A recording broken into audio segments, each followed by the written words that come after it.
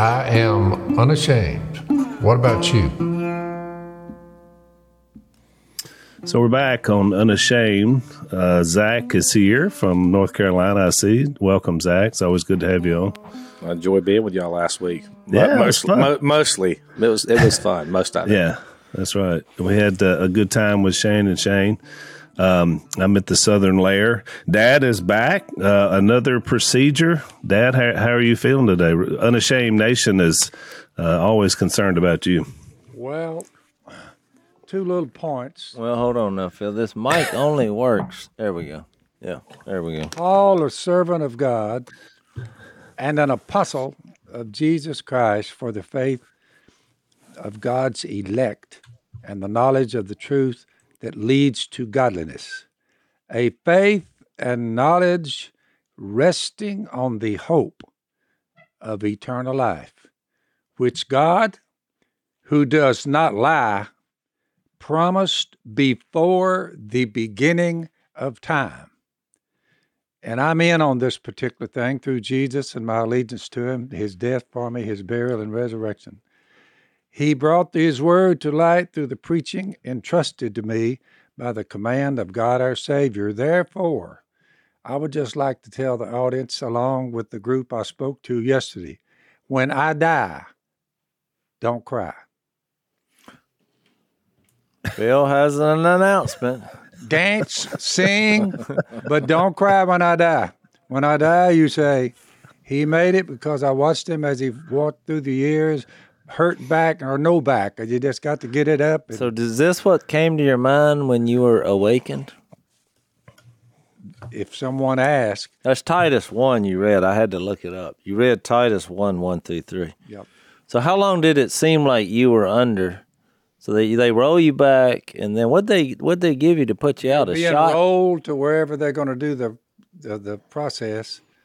And on the way there, I said, I remembered this last time they did this because I've had 2 in the last month. So on this one, I closed my eyes, 1001. I opened my eyes and I looked around and I said, What happened? What happened? They said, you're good to go. Within 5 minutes, I had stepped off the table. The nurses stepped out of the way. They had a curtain. They pulled it. I put my britches on. By myself, put my britches on. Back a little backache here. I just put my britches on and out the door I went. So in the grand scheme of things. But then you thought to yourself, if I die, don't cry. Don't cry. It's kind of a Selah moment for you Psalms lovers. That came from left field. So he made it. He made it. So this is faithful to Jesus. Let's all squall over it. Don't do that. Yeah. So celebrate.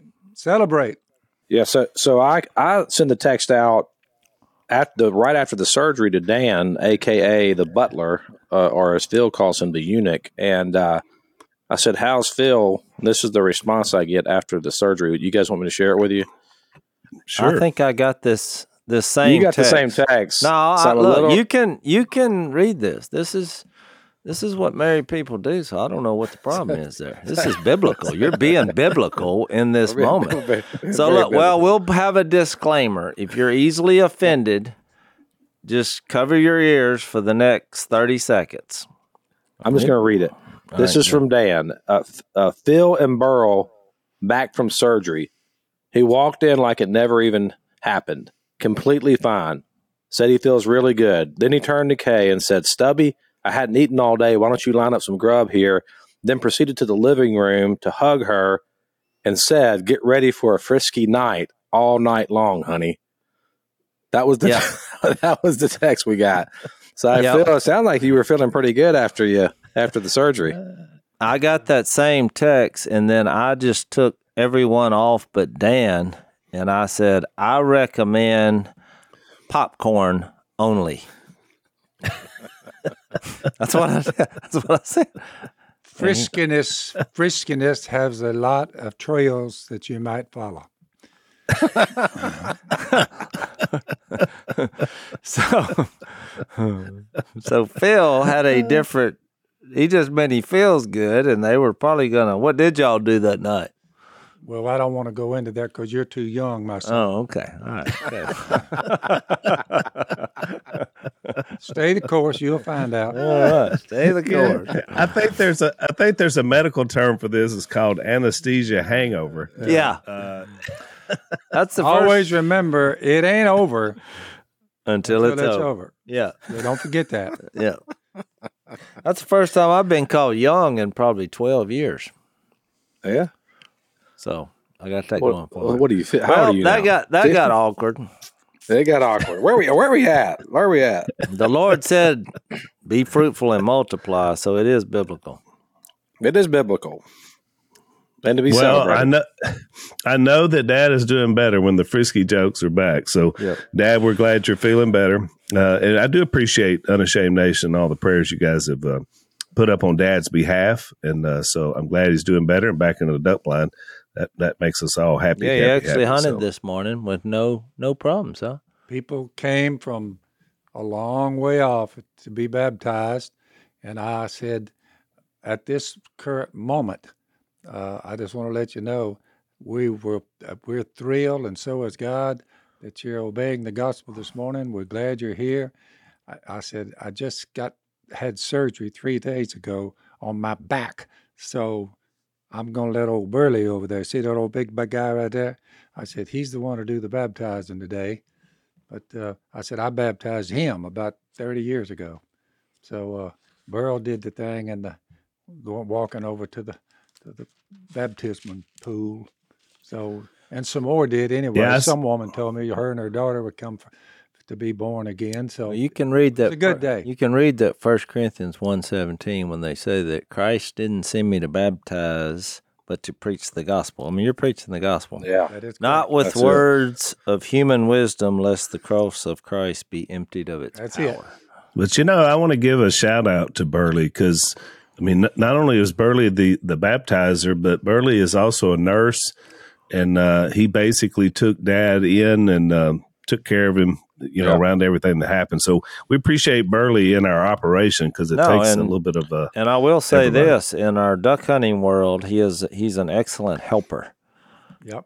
Yeah. Which is, from our crew, I've noticed the older we've got, the less excellent helpers that we have around.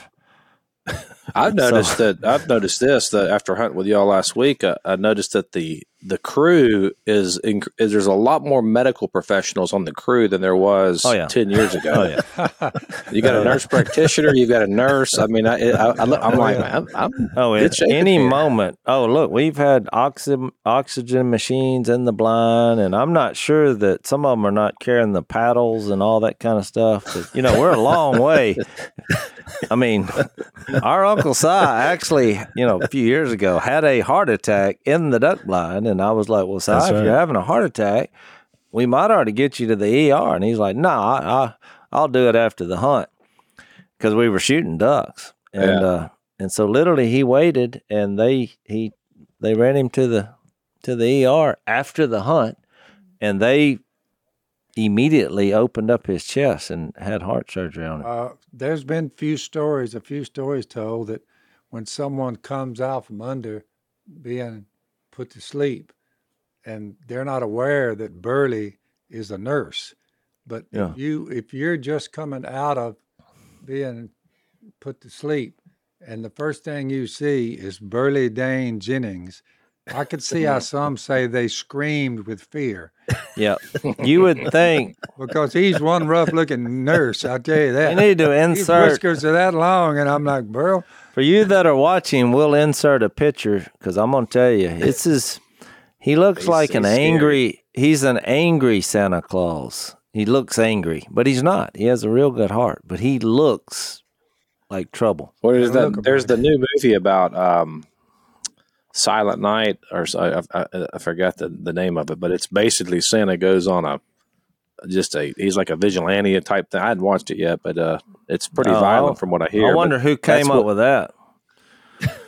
While we're here talking about this, I want our audience to know that if you're 45, 50 years old, 60, and you've never married, you shouldn't feel out of place. If you don't want to marry, you don't have to marry someone. I mean, eunuchs some are born that way, and some are made that way by men, castration. And the third kind is like the Apostle Paul. He was a eunuch because of the kingdom. And, with a woman and children, and your wife and your children, it would just be more laborious. So he decided just not to marry. He speaks on that in the Corinthian letters. Well, in Matthew 19:12. Matthew 19. Yeah. Matthew 19:12, you quoted. So if you think there's something wrong with somebody if they don't marry, there's nothing wrong with them. I mean, I always laughingly say to Dan, I said, well, Dan, one thing's for sure, it's a lot cheaper.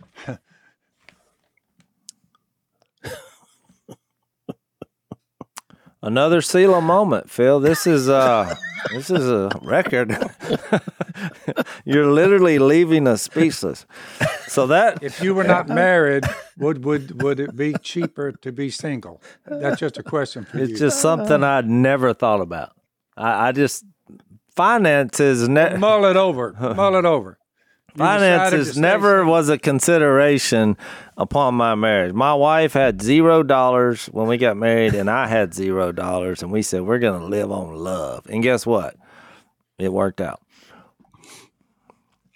It did. Still living. Yeah. Well, I got to watch. I got to watch a good love story last night.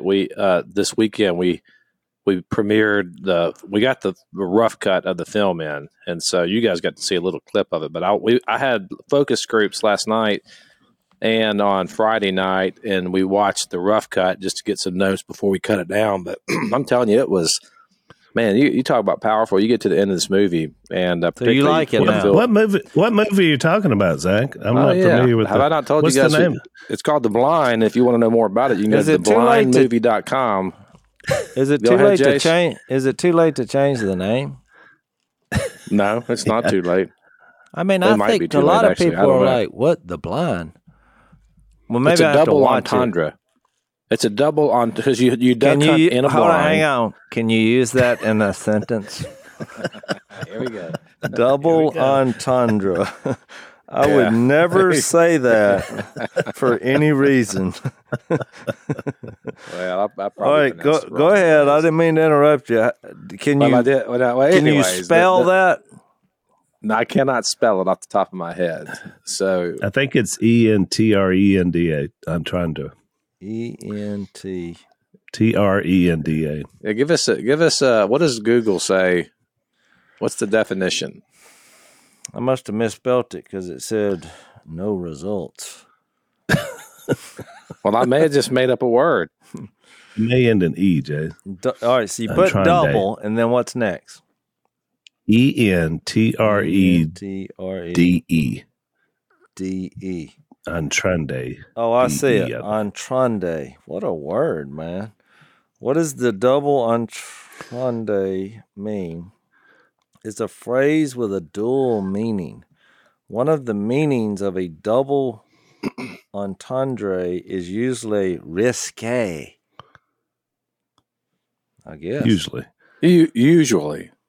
In this case, it's the blind, the physical blind, and then it's the spiritual blind, because Phil was, the old hymn, I was blind, but now I see. So, yeah, I mean, it's powerful. It's a triple entendre. What's the third one? Well, the third one is the duck blind. That's what I'm saying, the duck blind, and then what do you think I was talking about? No, I thought you meant okay, I got you. Because they're in the duck blind a lot, and but he's telling a story, which is kind of like he was blind, and how did he come to faith? And I mean, it's like it's pretty powerful. Well, you need to explain that every time that the title is there. You need to put that. Put double if I entendre. saw that, I would think, what that could be a lot of things. No, the actual name. Yeah, but sometimes a little something intriguing is good for a movie. I mean, if you just come out with Phil and Kay, that's just you need something that people say. Yeah. Blind. Hang on. Let's take a break.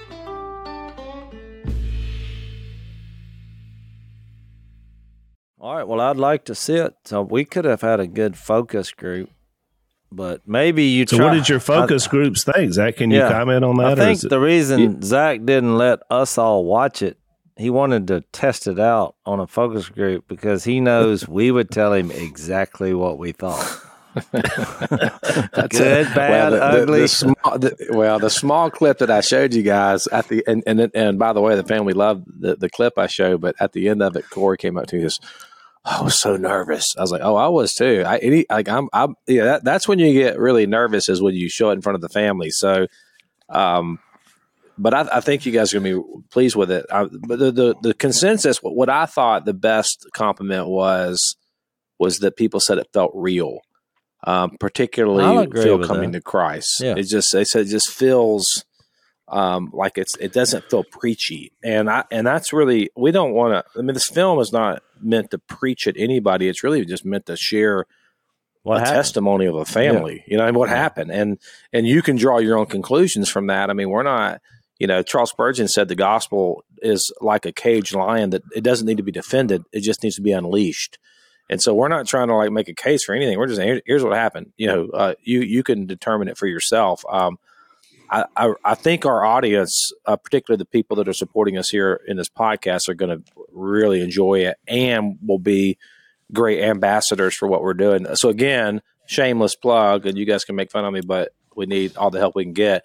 theblindmovie.com. Go check it out and put your email in. We're going to start sending out emails. We're going to do some like Zoom meetings where you guys can hear from some of the family members, and we're going to talk about the story there, and then kind of have some, the plan is to get that base of people together that's going to, you got to have ambassadors with this kind of film, just because it's probably not going to be supported by, mainstream media. So it's like, we got to have grassroots efforts. So, if you go to that website, once we get rolling, we'd love to have anybody that's a part of this podcast on our team.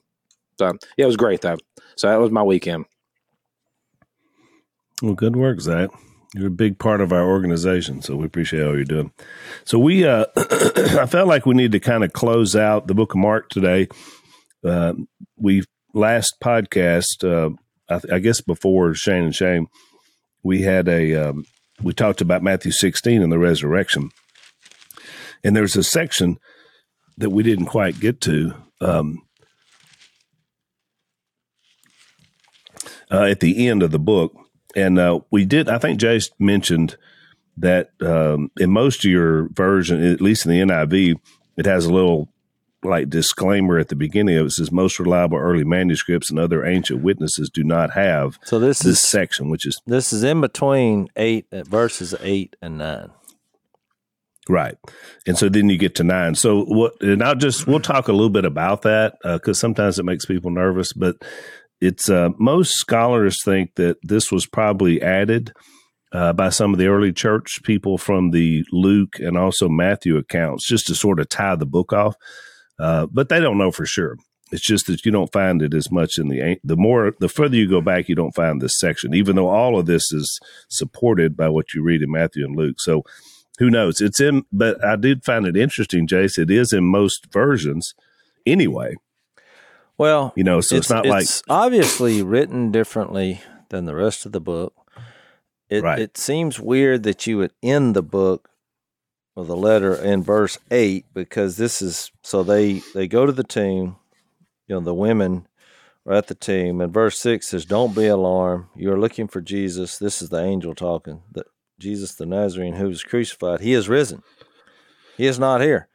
See the place where they laid him, but go tell his disciples and Peter, which we didn't talk about, but we will. He is going ahead of you into Galilee. There you will see him just as he told you. Trembling and bewildered, the women went out and fled from the tomb. They said nothing to anyone because they were afraid. It just seems like that would be a weird place to end it. Right. So, because most ancient manuscripts did not have this next section, and maybe y'all can talk about how all that worked, but basically it's a compilation of other verses here. And I think you can read everything that is written here in the other Gospels, except this when he depicts the signs that will accompany those who are out there preaching the gospel. There's a couple of those signs that they were would be able to do that is not found anywhere else in the Bible. So I think that's where the controversy comes up. So what do you want to do? You want to read it, and we'll talk through it? Yeah, let's do that. So in verse 9, it says, when Jesus rose, so it almost seems like it's going back. When Jesus rose early on the first day of the week, he appeared first to Mary Magdalene, out of whom he had driven 7 demons. She went and told those who had been with him and who were mourning and weeping. When they heard that Jesus was alive and that she had seen him, they did not believe it. Verse 12, afterward, Jesus appeared in a different form to 2 of them while they were walking in the country. That's Luke 23. Yeah. And most of these references are from Luke. That he's making a synopsis of. Yeah. These returned and reported to the rest, but they did not believe them either. Later, verse 14, Jesus appeared to the 11 as they were eating. He rebuked them for their lack of faith and their stubborn refusal to believe those who had seen him after he had risen. So that's kind of referencing when he just comes through the door. And then 15, he said to them, go into all the world and preach the good news to all creation. Whoever believes and is baptized will be saved, but whoever does not believe will be condemned. So that's kind of the Matthew 28 close. And these signs will accompany those who believe. In my name, they will drive out demons. They will speak in new tongues. They will pick up snakes with their hands. And by the way, all those things we read about in Acts. And when they drink deadly poison, it will not hurt them at all. That's the one Jase was talking about that we don't find anywhere else. They will place their hands on sick people and they will get well. After the Lord Jesus had spoken to them, he was taken up into heaven, and he sat at the right hand of God. Then the disciples went out and preached everywhere, and the Lord worked with them and confirmed his word by the signs that accompanied it. Which kind of answers the part about the signs. I mean, and you can read Hebrews 2 is a good, 1 through 4. It talks about the salvation being confirmed by miracles, signs, and wonders. So Jesus gave them that ability to do this. But look, there's a lot of religious groups, I believe, out there who took this about handling deadly snakes and drinking deadly poison to an extreme that missed the target on being focused on the Lord's business. Let me just say it that way. So, I mean, I shared a story one time that on the podcast, because it's kind of a famous story. Al remembers this because he was involved with the couple I was involved in. Yeah, I was there. And just to give you the quick recap of it.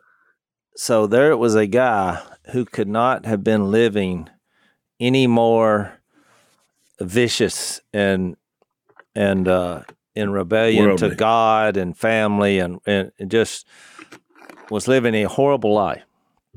And his wife she came to the Lord, and I think he had 2, but he had 2, but he wasn't living. She changed her life and followed Jesus, and he was having trouble with the old man, keeping him dead. And so what happened was, though, the church where he was going to, that he hadn't been in years, the pastor there didn't like him going to a different church or whatever. So he wanted to have a debate with the person who shared Jesus with this fella, which was me.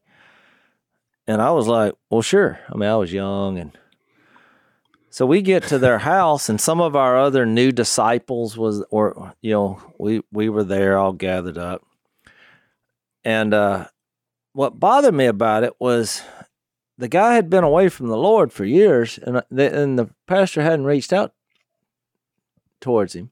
But when he comes to the Lord, he then is like telling him he's going to the wrong church, and all of a sudden he's interested in his life. So it came down to this, because the reason he said he shouldn't run with us is because we didn't do these signs in our assemblies. Well, when he said that, I said, well, I can clear this up right now. If you can do one of these things, well, we'll all go to church with you. Which So I read them. Hang on, Jase. Hang on. Let's take a break.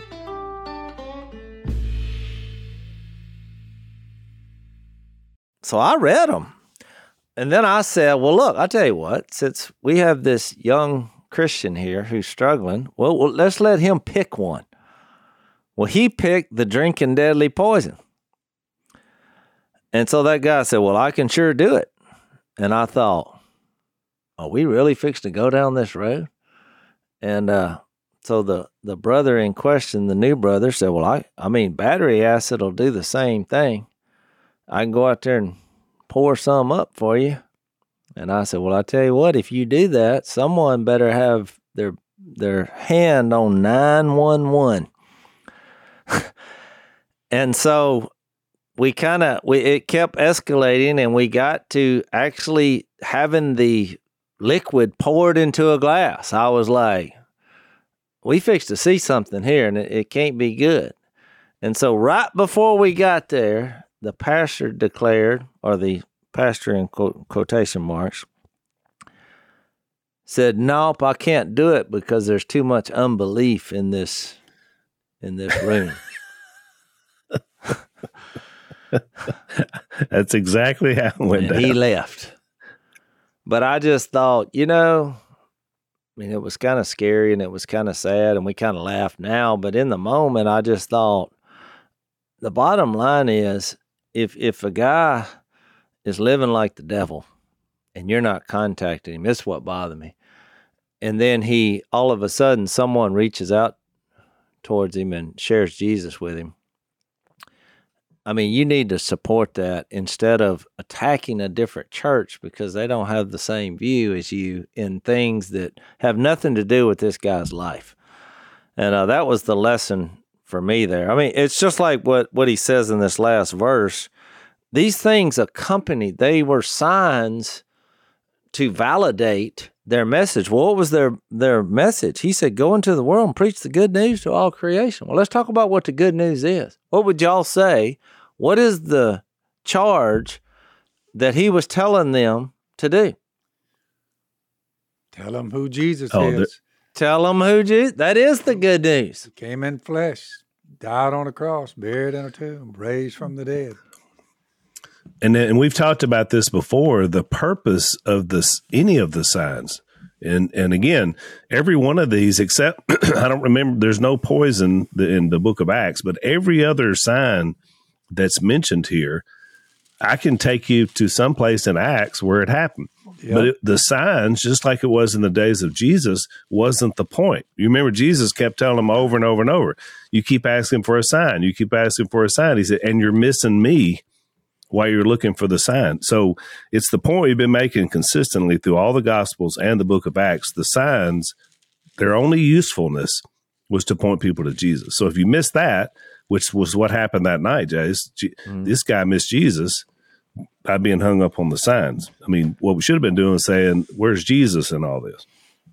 Yeah, and we've talked about this a lot on the podcast, that how often do we take the things of God and elevate them over the God of the things? And these signs are pointers toward the person of Christ. And even that, I mean, the person of Christ, we got to remember, the person of Christ is the incarnation of the God who is so far above us that we could never touch him. We could never get to him. We could never climb the mountain and get to the top. Like he's just so far above us. And it's that God who came to us and literally allowed us to get our hands on him, and we murdered him, and his name is Jesus. So when we think about the good news, I asked this in a sermon I preached a couple weeks ago. I said, the good news about what? And the answer is the good news about everything. And I think that's one of the things that, we even take the gospel itself and we elevate that as if it's a story that we're, like the story doesn't save anybody. It's the person in the story that saves you. And the story is just what happened. It's what he did. It's the gospel of Christ. It's a living hope. It's something that's, you're not just saved from sin, you're saved to dwell in the presence of Christ himself. And I think we miss that a lot in church, and I think that's why a lot of times when we preach the gospel, it kind of falls flat, because what we're essentially saying is it's just the gospel of death. It's just getting saved from your sin, but we're not talking about what you're saved to, and you're saved to a person.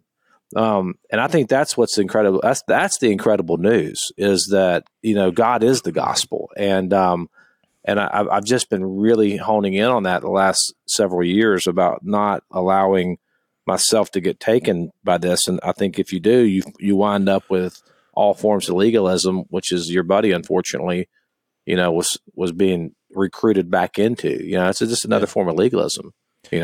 Yeah, I mean, if you get you put the signs out of order, I mean, and that's what you pursue.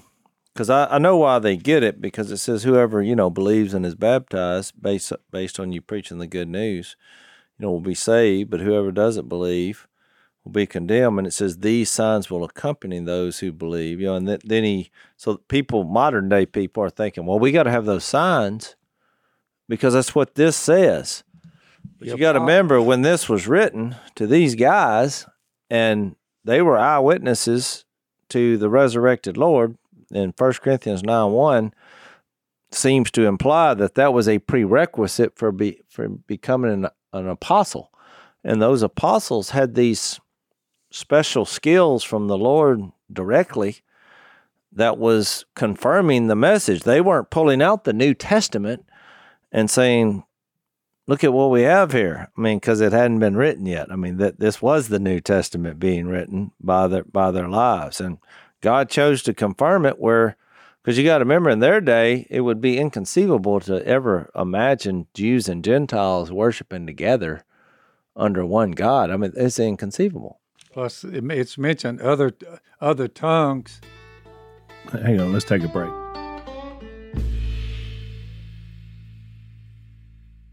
There'll be other tongues. That's one of the signs when people are speaking these different languages worldwide, beginning in Acts chapter 2 there. He said in 1 Corinthians 13, if I speak in the tongues of men and angels, but have not love, I'm only a resounding gong or a clanging cymbal. If I have the gift of prophecy, and that's mentioned in Mark, if I have the gift of prophecy, can fathom all mysteries and all knowledge, and if I have faith that can move mountains, but have not love, I'm nothing. Now, you alluded to the guy was not living right to begin with, and kind of that's the fuel where all this come from. If I give all I possess to the poor and surrender my body to the flames, but have not love, I gain nothing. Love's patient. It's kind. Love does not envy. It does not boast. It's not proud. It's not rude. It's not self-seeking. Now, these are qualities that are a little more harder to reach. It's not easily angered. It keeps no record of wrongs. Love does not delight in evil, but rejoices with the truth. It always protects, always trusts, always hopes, always perseveres. And love never fails. But notice he said, but where there are prophecies, and this thing is flowing together, and the kingdom of God is coming together as a cohesive unit, but where there are prophecies, they will cease.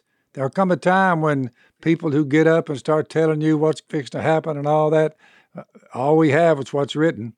And I think it's been shut down for a while.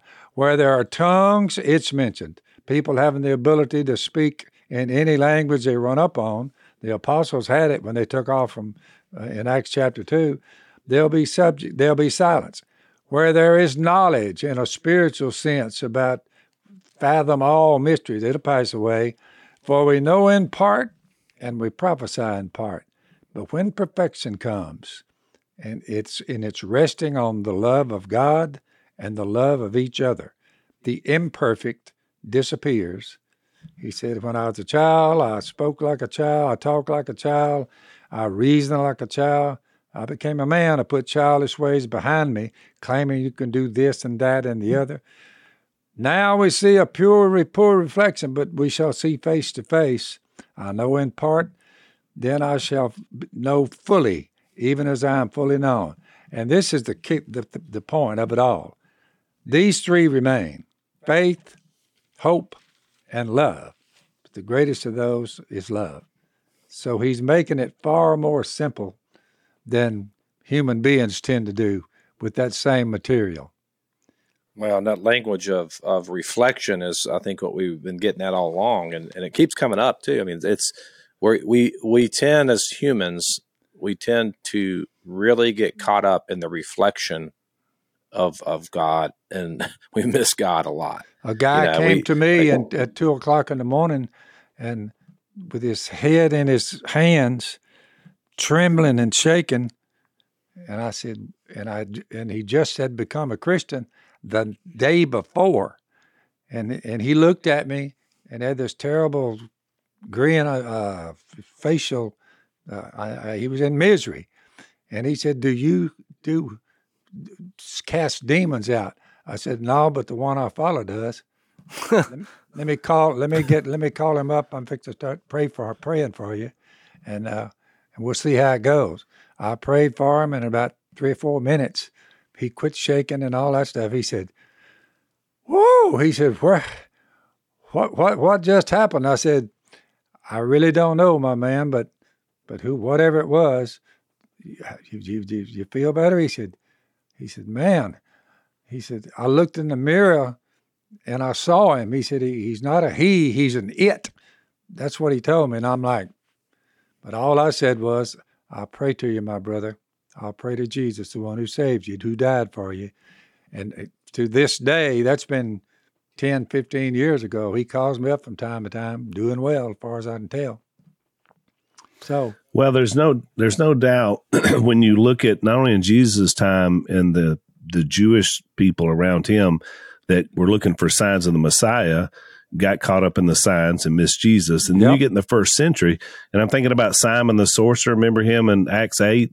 And, he could do a lot of things. He was a magician or whatever, for that era. But as soon as he saw true power of these signs, what happened? He wanted some of that for his magic act, not because he wanted to follow Jesus.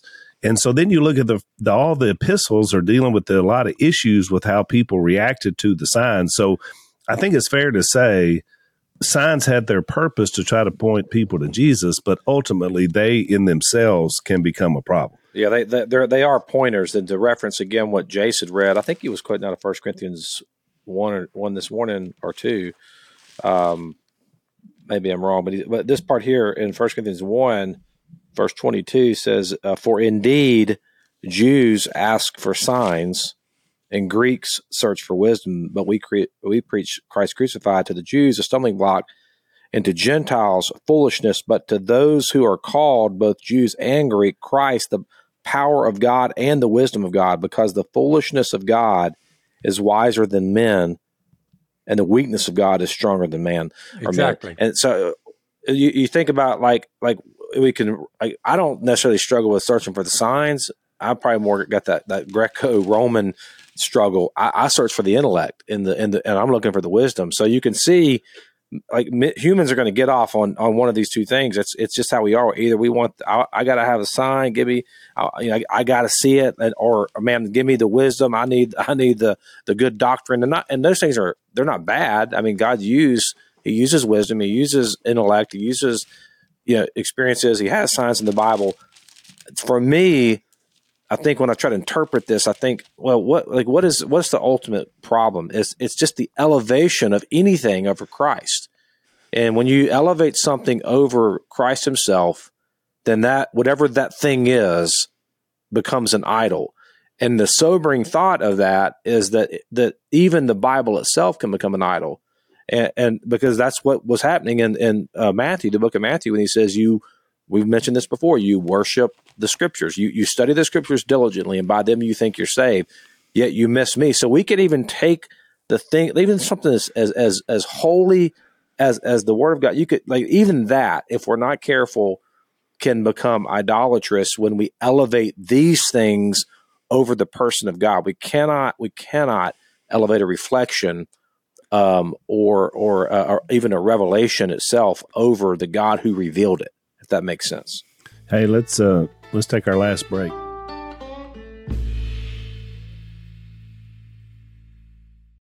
I think you're right, Zach, and I think Dad nailed it with 1 Corinthians 13:13. The greatest trump over all this is love. And it comes first from the love of Christ, but then that describes why you can have the most spiritual person around the most ungodly person, but then can somehow commune in a way to find love, and both then view each other as brothers or sisters. I mean, think about it. Only the love of Christ could trump out all these different things that you talked about, all the different ways that we miss it. Yeah. If you understand who Christ is and his love, then you'll get it with other people. What does it say? Love covers a multitude of sins, and so that's Correct. why you can see.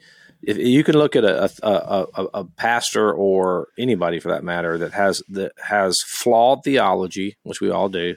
You know, I don't know where I'm flawed yet, but when I find out that I'm flawed in something, I change it, right? But I mean, I think I'm right on everything I believe, but I know I'm not right on everything I believe, if that makes sense. Jase probably has a few ideas. Well, I can give you a couple things where that's not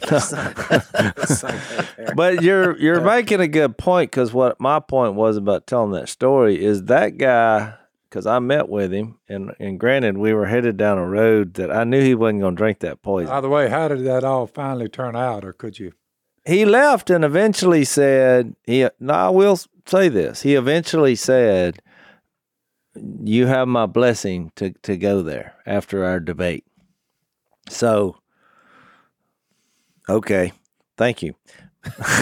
But I'm glad he didn't drink the poison. But I only told that story because a lot of people who pursue miracle or they elevate miracles above Jesus in their focus, they all do not believe Matthew 16:9 through 20 should be in the Bible, because they don't like those.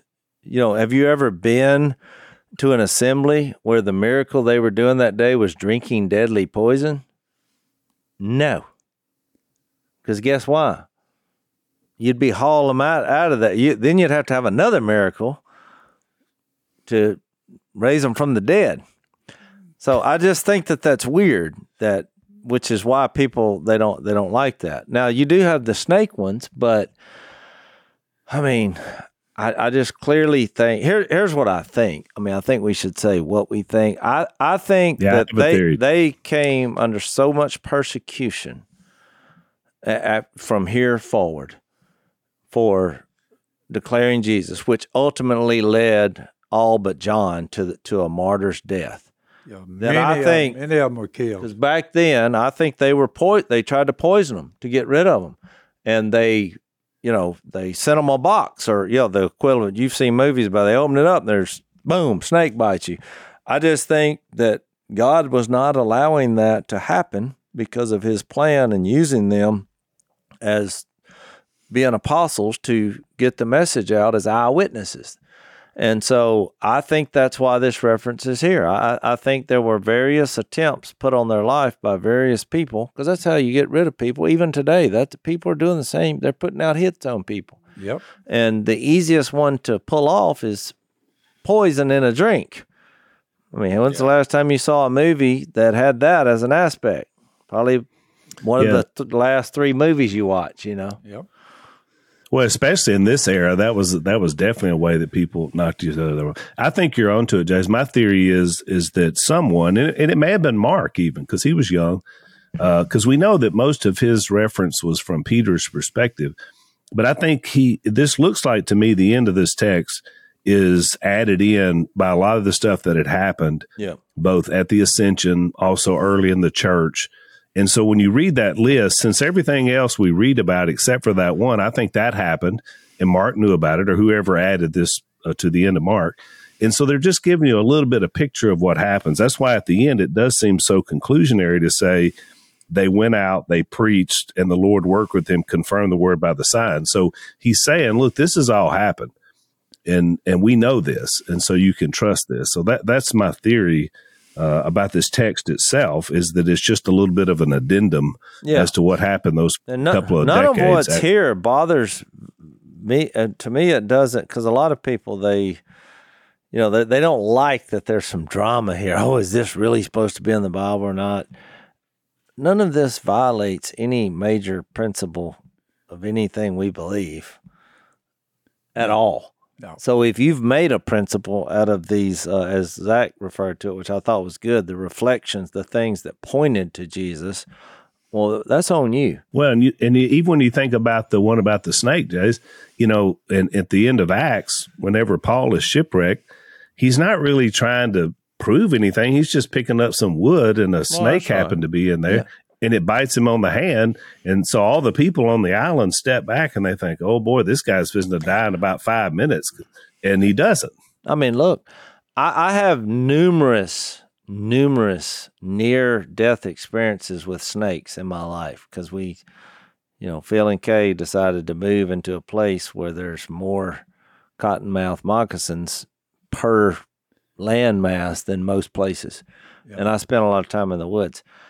Now, I could go around and say, hey, I've had 10 miracles done because I should have theoretically been bitten, and I wasn't. I've never been bitten confirmed by a deadly snake. I did get bitten once, but I never saw the snake. He bit me as I was going through the thicket, and I didn't die.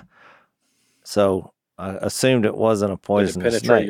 So he got into your skin? The fangs went it got in my skin. I was out in the yard, and I mean, it was 2 little fang marks, and I figured, well, it had to be a poisonous snake, but I wasn't sure. I mean, it might have been a critter that only got me. It may not even been a snake, but I mean, I felt the sting, and I didn't hang around and inspect, But the other times that, when I had that cottonmouth in my face that time duck hunting, I mean, I'm not sure why he didn't just, what I mean? But he just opened his mouth in my face. I heard that one. So we were in the blind. I made a weird guttural. Jase, here's what it sounded like. So Jase goes out. He's in a pirogue, so it's quiet, and he went to get a cripple, and he's coming back in, and you can hear him kind of bumping So he's bumping back into the back of the blind. Well, what he didn't know was there was a cottonmouth laying on that log, and it was right about face high. Dad, you described recently the big cypress logs. Yep. Well, of course, it's gotten a little bit cooler, so that snake probably was not quite as quick as normal. But when Jase gets eye level with him, that mouth opens up. Now, we're in the front of the blind, and here's what I hear. I hear, and then it was like 1001, 1002, boom. The shotgun goes off, and Jase comes in the blind with his face is as white as what I imagine the cottonmouth's mouth looked like. And I had what was left of the snake. Remember, I was showing you the cottonmouth, and it wiggled in my hand while I was showing him. It didn't even have a head, and it scared me so bad. Again, I dropped it and shot it into again. I was traumatized. But the snake flashed. My mom was bit by a cottonmouth when she was a little girl. I heard that story 1,000 times. She swelled up real big. So my point was, though, she wound up in the hospital. I could have claimed, I might have just been lucky. I wasn't going around. I'm not claiming, because the Lord was using me, he kept that snake from biting me. But look, guess what? I wouldn't doubt it. But the message I'm going to go out there and share with people is Jesus. I'm just saying that I've had a lot of close calls, and I was very fortunate, and I thank the Lord for that. There's a difference in me realizing that it's not my job to go tell snake stories so people will say, oh, there must be a God. God's idea was you go preach the good news, and I know what that is, and I know who that is. It's Jesus and who he is, what he does, what he will do, how awesome he is. I don't have an issue with the miracles. I would not call myself, the term is cessationism, which is that all these miracles cease to exist at either the coming of the church in Acts or when they canonize the scripture or something like that. I think it's more about the church coming, and I don't know if I don't know if I buy that view biblically. It never really resonated with me. Like I thought, man, that's a great case biblically. So I've always kind of struggled with this question, but I've also have seen a lot of so-called miracles. And I'm like, I don't know about all that. And so I've kind of sat in that place, but I heard a good explanation one time that I thought was probably, in my opinion, where I stand on it, is that if you put a timeline of biblical history and you drew it on a board, just the whole timeline, and you took a red dot and you just made a mark on the chart every time a miracle was performed, if you go through the whole Bible, what you'd have them, it'd be clustered around major events. Like you'd have a cluster, obviously, around creation. Crazy stuff was happening. You'd have clusters around some of the prophets in the Old Testament. Yep. Think about, Elijah and all that. You'd have clusters around the coming of the Messiah in Jesus. And so these miracles are clustered when God's doing major things. And so I'm personally open to God doing miracles today. And I don't know how God's working in parts of the country or other parts of the world. So I don't want to say, no, that's not happening. I'm not going to say that, but I'm also to the point we're making here. We've just seen it, the same thing with intellect, by the way, because I've seen that for sure too. Like we intellectualize the Bible and we have all the doctrines down, all the ologies. All of our ologies are right, and all that. But man, we're missing who God, the person of who God is. And man, I just think that is a lifelong struggle that I don't think we're ever going to fully get out of. But I think we can have, substantial healing in this as we do experience the presence of God.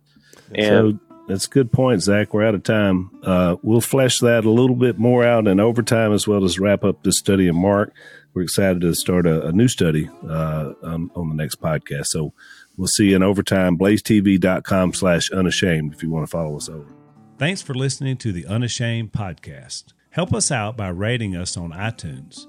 And don't miss an episode by subscribing on YouTube, and be sure to click that little bell to get notified about new episodes.